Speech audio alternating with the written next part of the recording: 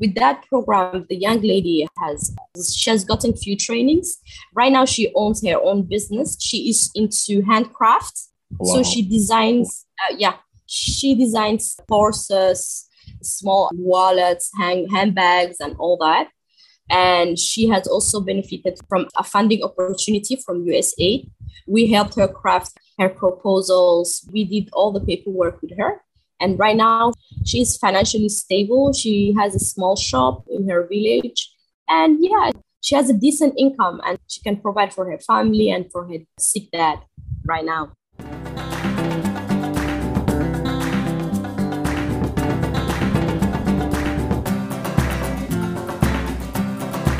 This is Climate Opportunity. Climate Opportunity. Climate Opportunity Podcast.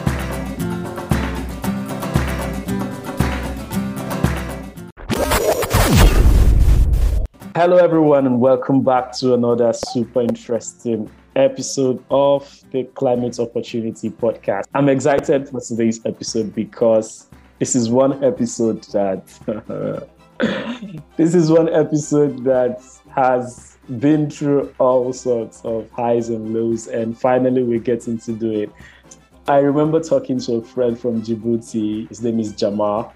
I told Jamal that my first guest on this podcast is going to be someone from Djibouti, and he went all raving about Djibouti and all of that. Man, I'm letting the cat out of the basket already. But just to tell you, the first person I spoke with when I conceived the idea of the Climate Opportunity Podcast is my guest today. She was number one on the list, but some way, somehow, she's number, what now? I think she's going to be number 5.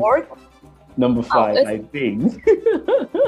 Yeah, because episode 4 is not out yet, but there's a 4th episode already, and she's going to be number 5. But I'm just trying to tell you that she's been here from the beginning, or even before the beginning of the podcast. So you're getting to meet one of the people that gave me the ginger to start this podcast. Ladies and gentlemen, please welcome Ummi Yacin. Ummi, how are you? Hi, Daniel. I'm good. Thanks for having me. Thank you so much. A long way coming, but here we are now.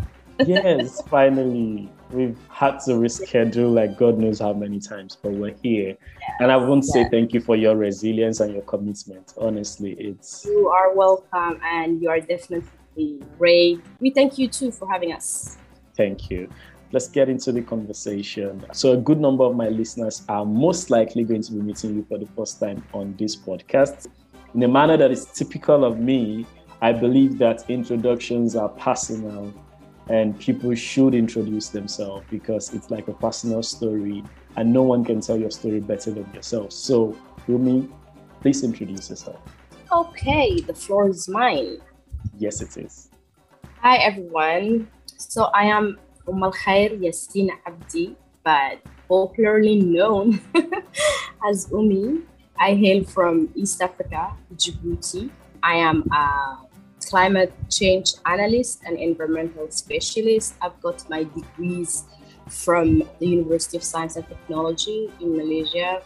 And then currently I work at the Ministry of Health as an environmental specialist. Aside from that, I own very new, I must say, it's a baby, an NGO that works with women and young girls in order to empower them to build the strength and resilience in climate change. Aside from that, I have had the chance, or must I say, the opportunity to participate in the prestigious, I must say, Mandela Washington Fellowship of this year. And I had the chance to meet awesome young African leaders, which you are one of them right now, Daniel. We met through that program, and I'm very thankful. So that will be a very short introduction about myself. I don't like talking about myself, so here we go. You have it. There's this thing with great people not wanting to, turn the spotlight on themselves all the time. Amazing. Great. Thank you. It's a pleasure meeting you, and I'm grateful for the platform and the opportunity that the Mandela Washington Fellowship provided us. And making this possible. And it's a real opportunity. It's a real privilege to be connected with someone like you. Okay. Having said that, because I cannot say it enough, we're having this conversation to talk about climate change because you're a climate change analyst. And we're going to be talking about Djibouti. And talking about Djibouti, what are the realities that people are confronted with in Djibouti when it comes to climate change? Okay, before I go into responding to your question, first of all, I would like to present Djibouti into the African map, right? So Djibouti in East Africa, that very, very, very, very corner of East Africa, it's bordered by Ethiopia, Somalia, and Eritrea at the north. And then the country has an arid tropical weather. We are actually like a semi-desert. The whole country is dry and arid. So because of its geographical location, it falls under the equatorial line. So except for the mountainous region at the north of the country, the whole country is actually known for high temperature and very high rate of evaporations throughout the whole year. So it's dry, humid, and hot. That's the weather in the country. And then these temperatures increase aridity. It also increases water scarcity and rising sea level, which in turn give the space for droughts to happen. Currently, we have recorded 4 failed rainy seasons and very low rainfall levels in the region, the whole region of East Africa. And this change in the hydrological cycle has brought about severe droughts and dryness of the soil. This has substantially caused socioeconomic unrest due to water and food insecurity. These few factors that I just mentioned are also exacerbated by the conflict in Russia and Ukraine, by COVID-19, and then the whole Horn of Africa, included my country, Djibouti, is at a very high risk of famine. And for some remote area in Kenya, Ethiopia, Somalia, and Djibouti, we're actually talking about a hunger crisis right now because about 20 million people are under a hunger crisis. Like right now, they need urgent food and water supply.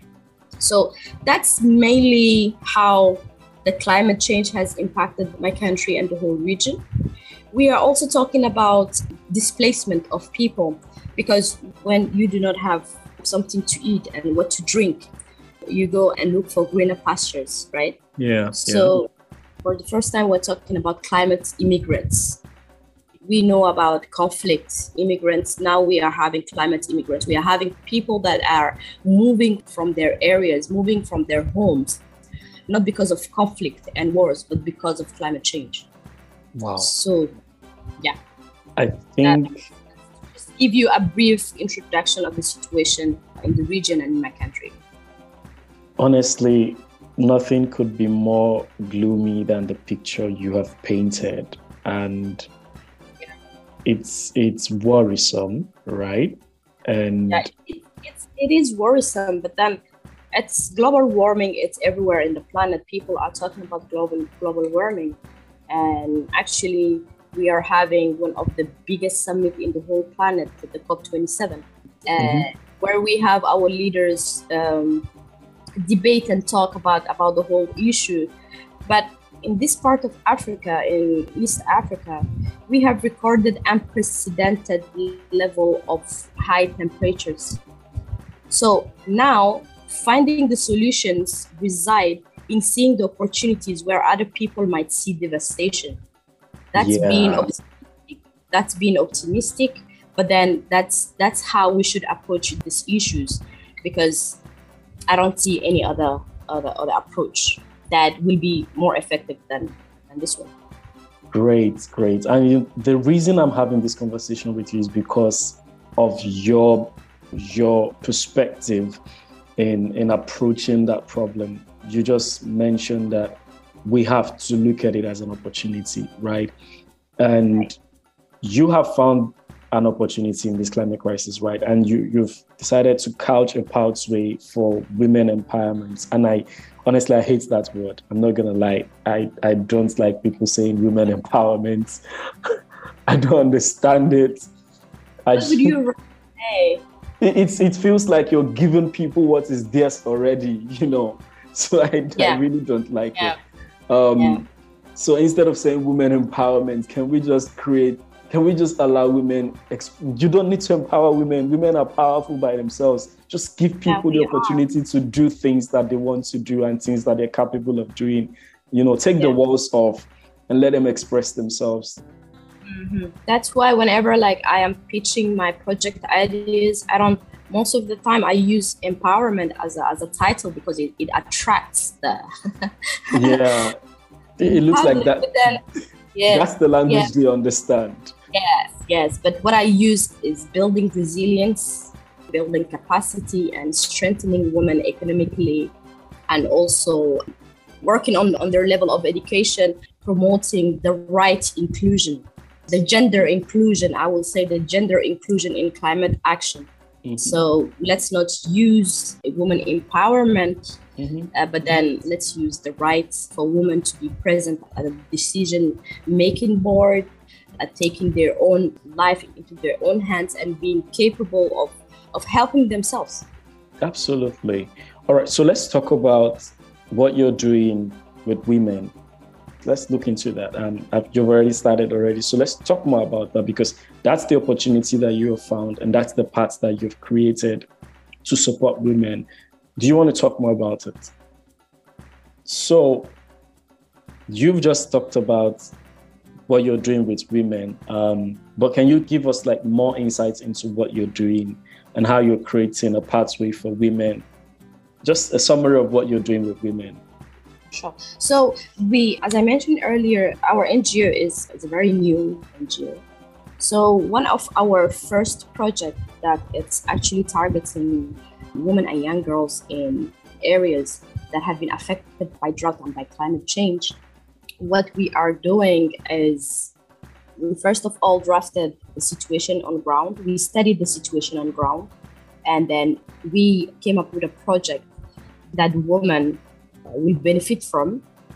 This project consists of 3 different parts in order to effectively and inclusively respond to the socioeconomic challenges caused by the recurrent droughts and water scarcity. The first stage of the project actually consists on addressing the mistakes of the past, on the role of women and young girls in the fight against the climate change. Well, let's not say the fight, because we cannot fight against climate change. We can only be prepared against the impact. Absolutely, right? I agree. So it's based on advocacy for gender inclusion in climate action and subvention, because we know that women are more impacted by the changes of the environment. Actually, when you have about 60% of African farmers being women, you will want to empower them more, right? You will want to equip them more on so many opportunities, on so many methods, so that they can be ready for the next floods, they can be ready for the next drought, and they can actually address these issues more appropriately. So that's the first stage of the project, building awareness, advocating for women inclusion into climate change. These segments also promote gender equity while engaging the civil society into climate program, entrepreneurship workshops, agribusiness trainings. Most of the time we notice that men are more present when we are trying to build the community's strength, when we are trying to offer, or when we are trying to train people in workshops related to climate change. We notice that men are present in the room, but then women that are impacted on the ground are not there. So what we want to do with this phase of the project is to bring more women in attendance for this sort of programs, for this sort of trainings, so that they can benefit from the knowledge, they can get their capacity built, they can be aware of the changes that's happening around them, so that when they go to their homes, their family, they will be there to respond, right? The second phase of the project addressed the needs of the moment. And we're doing that by highlighting the challenges and the opportunities that exist, right? It provides capacity building. Right now, we are working with 150 women from local civil society organizations around the whole country. Yes, we are training them on sustainable agricultural practices because most of them are not aware on how to deal with the soil, on how to handle the nature. We get everything from Mother Nature, but we're not thankful to Mother Nature. We destroy it. Not because we want to do that, but I think it's because of lack of awareness and lack of knowledge. So this phase of the project is built in a way to teach and train these women on how to practice sustainable agricultural practices, on how to use natural resources more sustainably. And also, we teach them their right to own, access, use, and inherit land. Because where I'm from, women do not really have the right to own their own land. That right is rather given to men. Yes, a woman cannot just come out today and be like, okay, this is my land and I want to do farming, right? So we create awareness around their rights for them to own their own lands. And yeah, that's this phase. The next stage of the project, it's the last one, but it's not the least. It aims to pave the way to build an environmentally conscious generation by the power of education.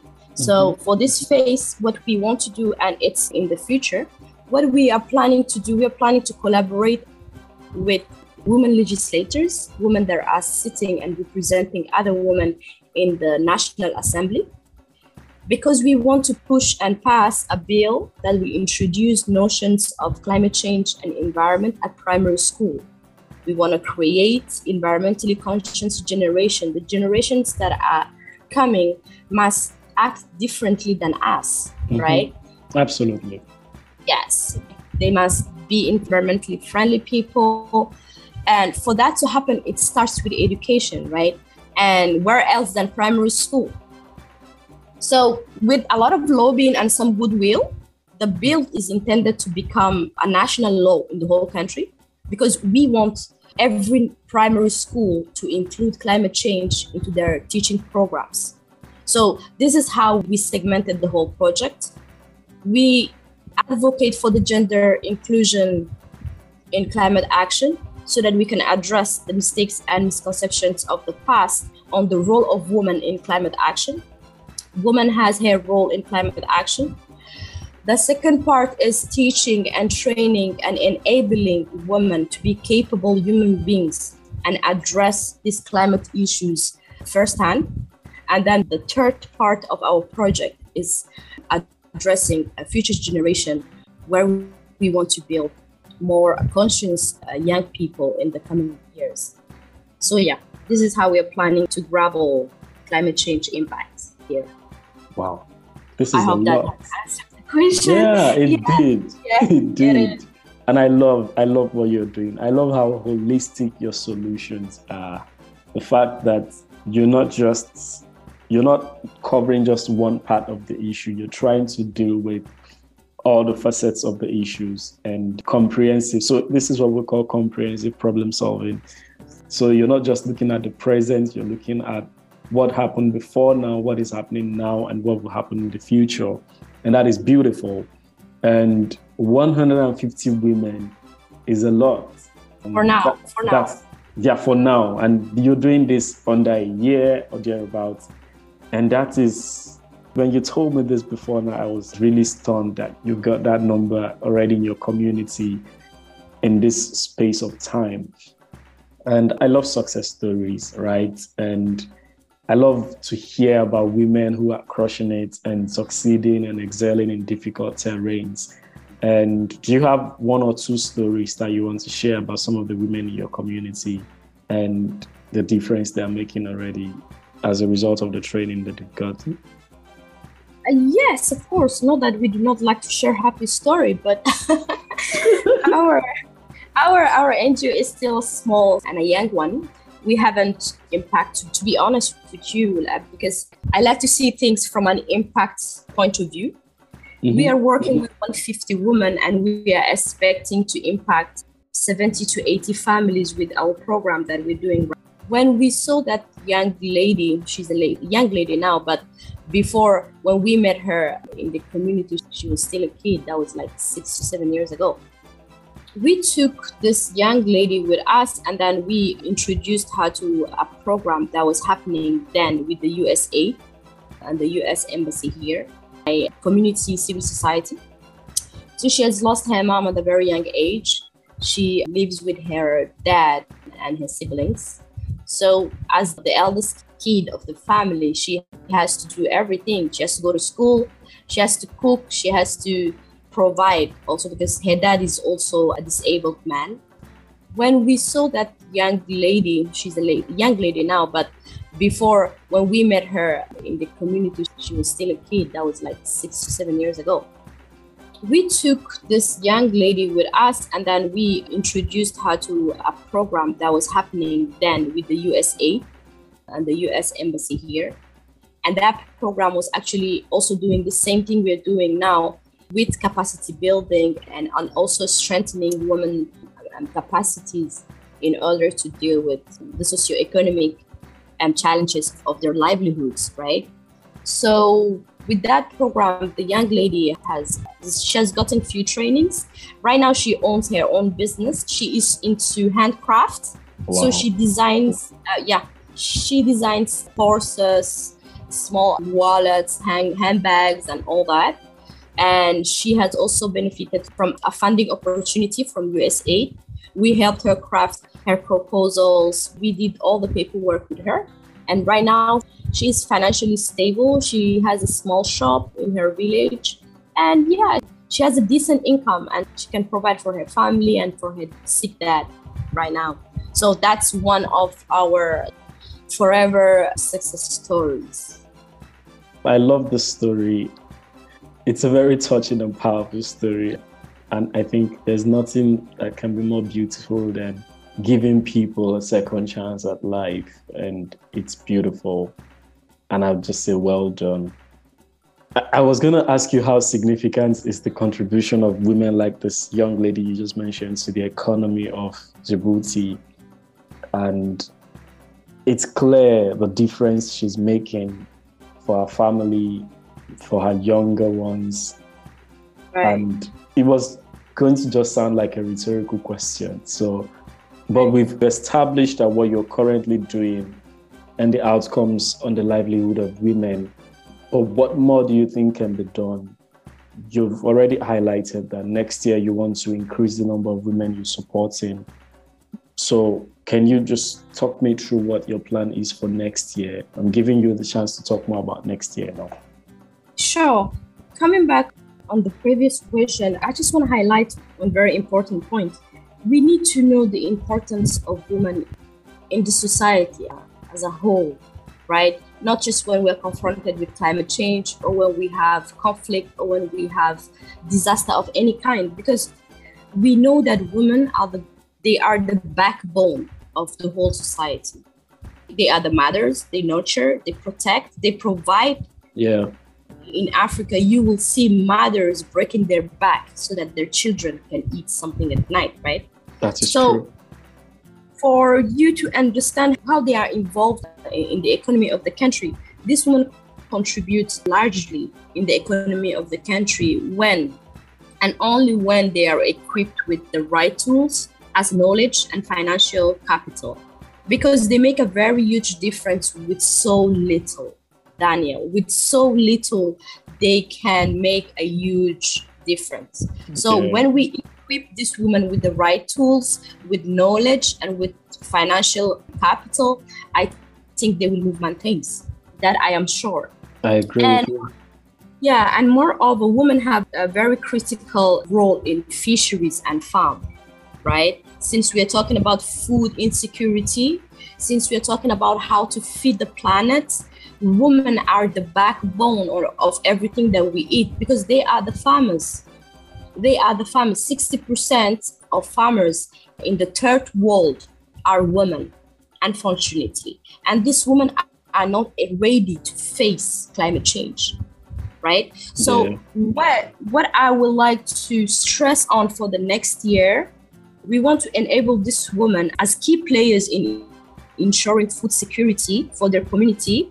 They are not involved in resource management policy frameworks. They don't know how to manage their own resources.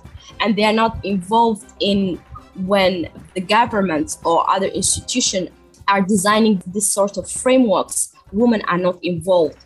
So again, I will stress on the right inclusion of women in climate actions, in resource management policy frameworks. Because if you do not call them to the table and you are designing something for them, it doesn't really make sense to me. At all. Right? It's like I go to the doctor, I'm sick, but somebody else is speaking for me. Mm-hmm. That doesn't make any sense, right? No, it doesn't. The other person doesn't know your struggles and things that you go through on a daily basis. So I feel like they have the right to be on the table and decide on their own livelihood and how it should be strengthened and helped. So for next year, we will be working with policymakers, especially climate policymakers at the national level, because we want to create awareness on the role of women around these issues of a changing environment. So that's our plan. That's generally our plan next year. Okay, all right. Thank you. Because we need a major paradigm shift. Absolutely. We're not having it any other way anymore.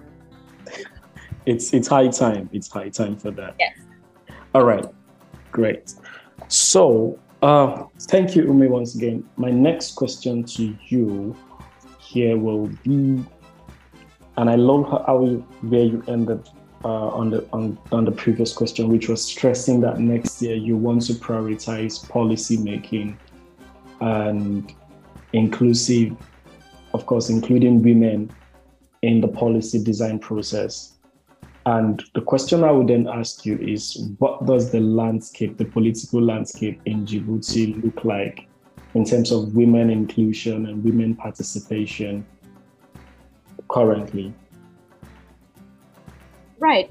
So as a brief review of what we said previously, we've mentioned that women have a critical role in the fisheries and farm, but then as key players in ensuring food security for the community, they are not involved in resource management policy frameworks. Yeah. And this is very alarming, and it calls for a major paradigm shift because they play a very, very important role on the ground. They cover a lot, they do a lot when it comes to fishery and farming. But then when it comes to drafting or designing resource management policy frameworks, they are nowhere to be found.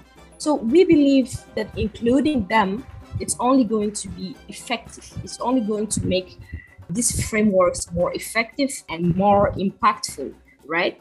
So, and then when it comes to the political landscape of the women in Djibouti and how they are involved in climate policy making, what I have to say is that the government of Djibouti has made tremendous significant efforts to support women's economic empowerment.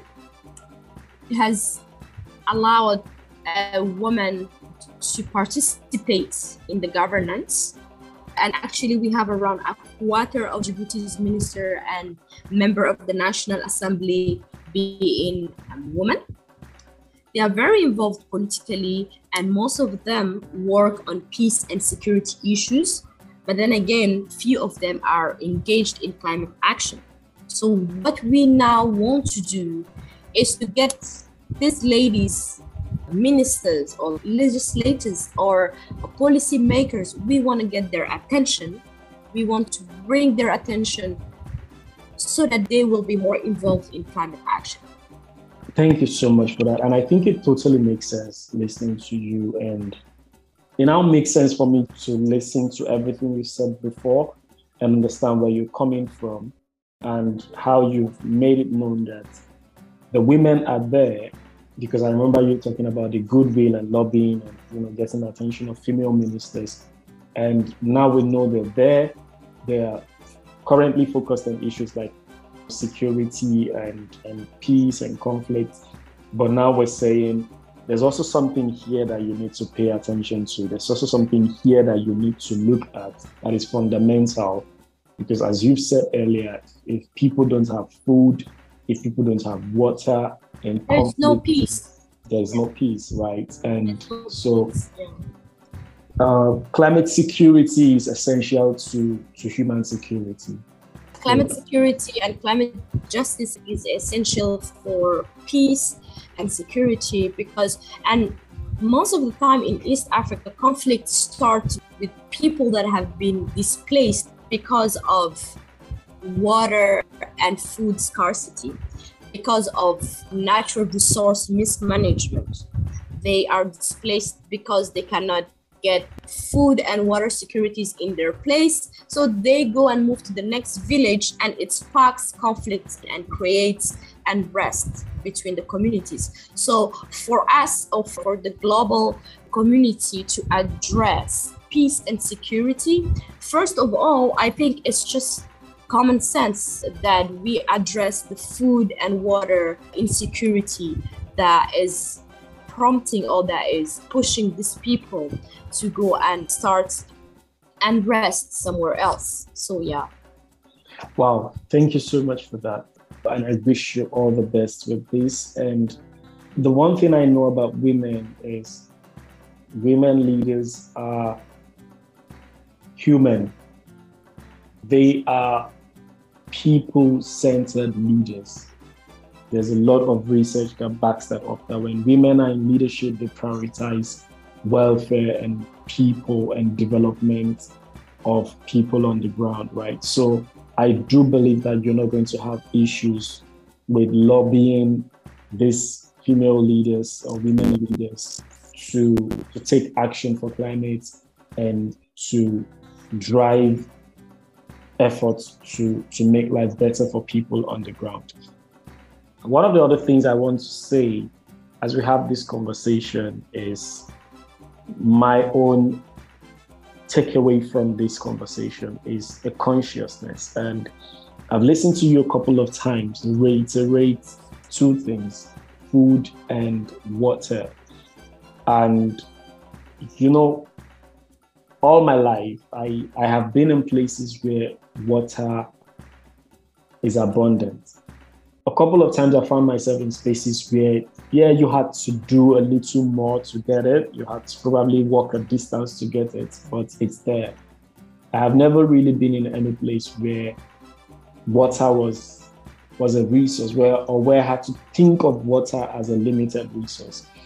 And it's just dawning on me now that this is not the situation everywhere in the world. That my consciousness of water as a limited resource has really been heightened by this conversation. And I want to say thank you for bringing that to my notice. And not just to my notice, you're making me aware that every time I have a glass of water in my hand, I'm thinking about a child in Djibouti or a child in the Horn of Africa for whom this is not just a resource. This is about survival. And I think for us here in Nigeria and some part of West Africa and other places where we seem to have abundance of water, we should begin to think about how we use these resources, how to conserve it, and how to treat it mindfully. And thank you so much for bringing that up. So the next question I'm going to ask you is unscripted, but we're talking about how climate change affects women. And sometimes, as a man, you may not be able to see the entire spectrum of the problem or how it affects women. And there are probably things that I have omitted or things that I did not say or things that I did not properly communicate. So I'm trying to say, if there are things like that, do you want to use the next couple of minutes to flesh them out or to highlight those things as we seek to create better opportunity for women through climate change adaptation? Thank you for this question. It's more like, I wouldn't say it's a question, but it's just sort of summarizing everything that we have said and just to pinpoint what we might have left behind. I think I only have like 2 points that I would want to talk about again. I would want to remind everybody that climate change is the fight of everybody. It's not only a woman's problem, it's not only a man's problem. It's all of us. It affects the whole human spectrum, right? Yes. So in order to deal with it effectively, we need to combine all our efforts. We need to include everyone so that the solutions that we want to design for these issues will be inclusive. We want to have a community or communities where everybody is able to go against the effects of climate change. By that, we mean that we're not leaving anybody behind. We're not leaving no one behind. And I'm stressing on this point because women and disabled people are most likely to be left behind when we have any sort of crisis. Let it be a climate crisis, let it be a security crisis, let it be an economic crisis. Any type of crisis affect women and young people and disabled groups differently, right? And the climate change is another crisis, so it will have the same impact on these vulnerable groups. So what we want to create awareness around is to have holistic and inclusive strategies or measures in the fight against the changing environment. The second point that I would like to highlight right as a conclusion for this awesome podcast is floods, droughts, food scarcity, water scarcity are things that happen because of climate change. They are the impacts that our society are dealing with on a daily basis. But we also need to understand that these effects can be mitigated, right? Because we can prepare ahead, we can build responsive and proactive measures to feel less of these impacts. For example, I'll just give you an example now, a very basic example. If you know that a drought or that flood is coming in the next 2 to 3 years, what the Western countries do is they forecast ahead, they build early warning mechanism, they strengthen their own infrastructure so that less impact will be felt by their citizens. What we need to do is to manage the risks that is coming with all these disasters, right? To think ahead of time. That's very proactive step in managing drought and flood. But what we do in the reality is just to manage the crisis. We manage the crisis when the crisis is already here, it's already happening. That's when we look for humanitarian aid.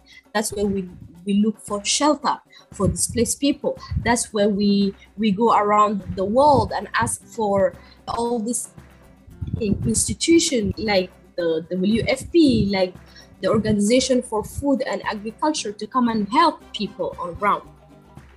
But we can plan for these things ahead of time. Before they happen, we can build infrastructures that can retain water in the soil.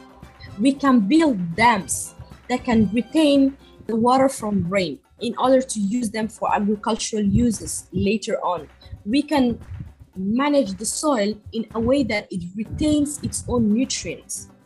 You know, we can also train and equip the community with technologies that would enable them to be more resilient.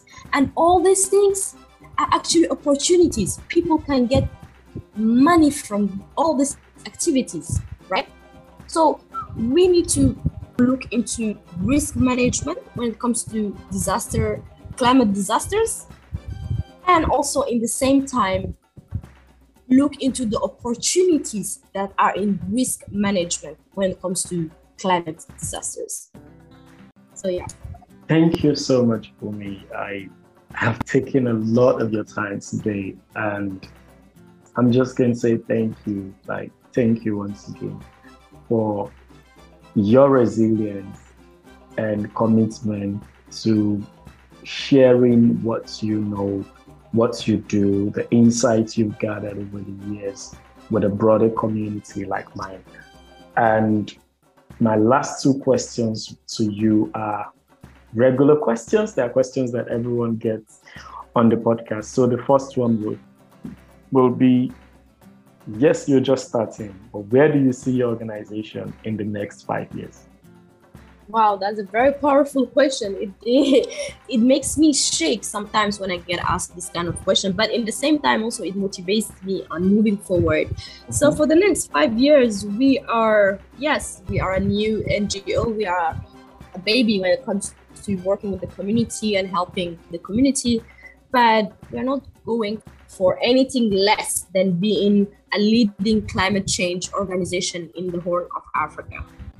We are going to take on more activities when it comes to working with the community, when it comes to community service, when it comes to community capacity building, because we plan to implement our program or project throughout the whole region. As of now, it's only a pilot project, and we want this pilot project to make its proof. We want to, first of all, produce positive outcomes before we upscale our activity in the region. In the next 5 years, you will hear about us because we're not going anywhere. We are here to stay, and we're here to move forward. We are here to impact not only Djiboutian communities that have been impacted by droughts. We are going to upscale our activities into the region. We are looking to work with communities in Kenya, in Somalia, in Ethiopia. And yeah, we will continue to make the positive change happen. Thank you so much for highlighting one thing that is fundamental about climate change, and that is the fact that it's a global problem. It is a global problem. We are all in this together. We are. And we are surely coming to Nigeria too in the coming 5 years. I'm definitely looking forward to it.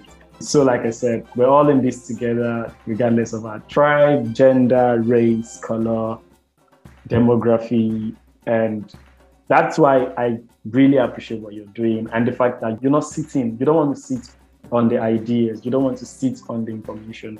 You don't want to sit on the progress. You don't just want to be a light to the people in Djibouti and East Africa alone. You want to be a light to the continent.